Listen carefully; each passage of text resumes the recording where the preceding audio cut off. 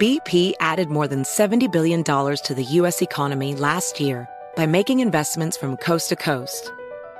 Investments like building charging hubs for fleets of electric buses in California and starting up new infrastructure in the Gulf of Mexico.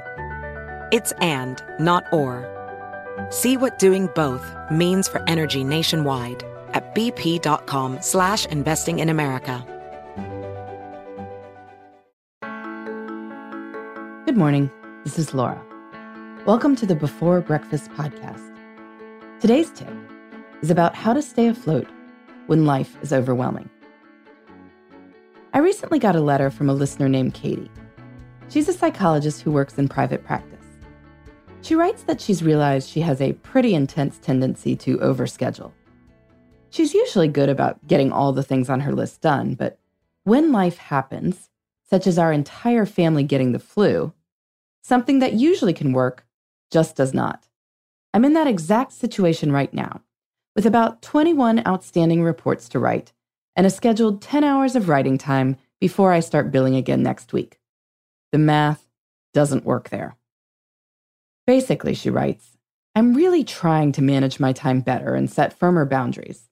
But Katie from 2 months ago definitely did not. So I'm facing a seemingly insurmountable amount of work to catch up on, with not enough time to do it. Do you have any tips or resources for catching up after a time management slip-up?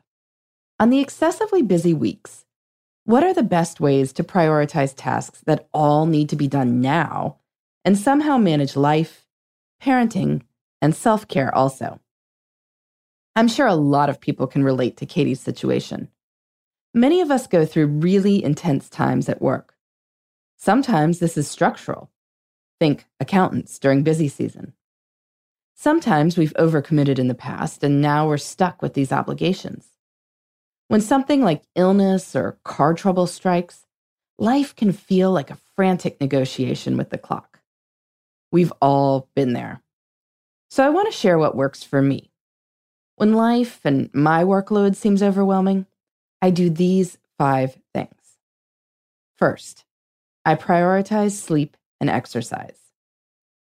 I know this might sound like a luxury if you're swamped, but I have found that skimping on either of these just ruins me in terms of ability to focus. If I try to stay up until 1 a.m. to get something done, it will take me 3 hours to do what would have taken me 1 hour at 8 a.m. after a full night's sleep. So I force myself to shut it down. I aim to be in my bed for at least 7 hours. I also make time to run for at least 20 to 30 minutes each day. I generally feel better after, and when I feel better, life feels more manageable. Second, I make sure I know exactly what is on my plate. Unknown stuff is scarier than known stuff. So I make a list of what I have going on and when that stuff needs to be done. That way, I can make a wise plan, one that keeps me from doing stuff that's due Friday before stuff that must be done tomorrow. I can also judge what must be done by me and what can be passed along. I can figure out what doesn't need to be done at all, or at least not before things calm down. If I've lived with that broken bench in my backyard for a year, I can live with it for a few more months too. Third, I make sure I have enough space to have a fighting shot at tackling the backlog. For listeners who don't have family obligations, this is probably straightforward. You just work longer hours or on the weekend. But if you need to make a 6 p.m. daycare pickup every day, that's a lot harder. For our listener, Katie, I asked if there was any time beyond the 10 hours she thought she had available for writing the reports. When I've been swamped, I've talked with my husband and come to an agreement that he take the kids for, say, 4 hours on the weekend so I can work then. I'd then cover for him at some other point. Katie likewise told me that she worked out a deal with her family. As I pointed out, she spent a lot of time with her kids when they were sick, so sometimes this time needs to be made up. There's really no reason to feel guilty about that.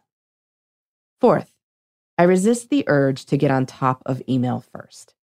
It feels really productive to delete and answer emails, but email expands to fill all available space. I'm usually better off tackling the big things on the list first, and then getting to the emails later during lower energy times than if I do this the other way around. Finally, It also helps to realize that busy seasons are generally temporary. Tax and auditing deadlines come and go. Books and podcasts get launched into the world. That conference you're planning happens, and then it's over. Recognizing this can be helpful for understanding that there will be more time for things like getting together with friends, reading books, or catching up on your favorite shows later, or at least between busy times if you're careful with scheduling. Our listener Katie was learning to be more careful to leave open space in her current schedule, so future family illnesses could be taken in stride. The good news is that if you make wise time choices now, going forward, things will get better. That little bit of hope can definitely help us stay afloat when life seems overwhelming. This is Laura. Thanks for listening, and here's to making the most of our time.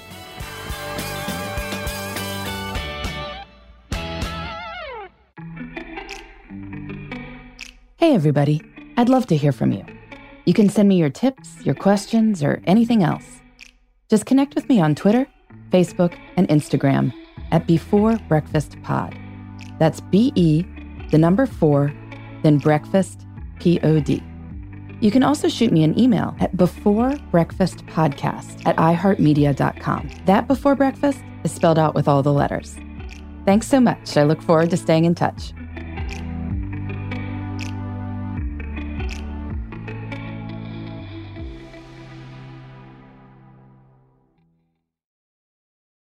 This podcast is brought to you by Natrol.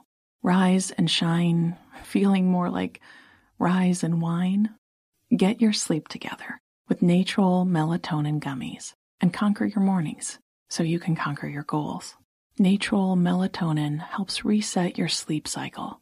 They are made with clean ingredients and help you fall asleep faster, stay asleep longer, and wake up rested and ready to conquer the day.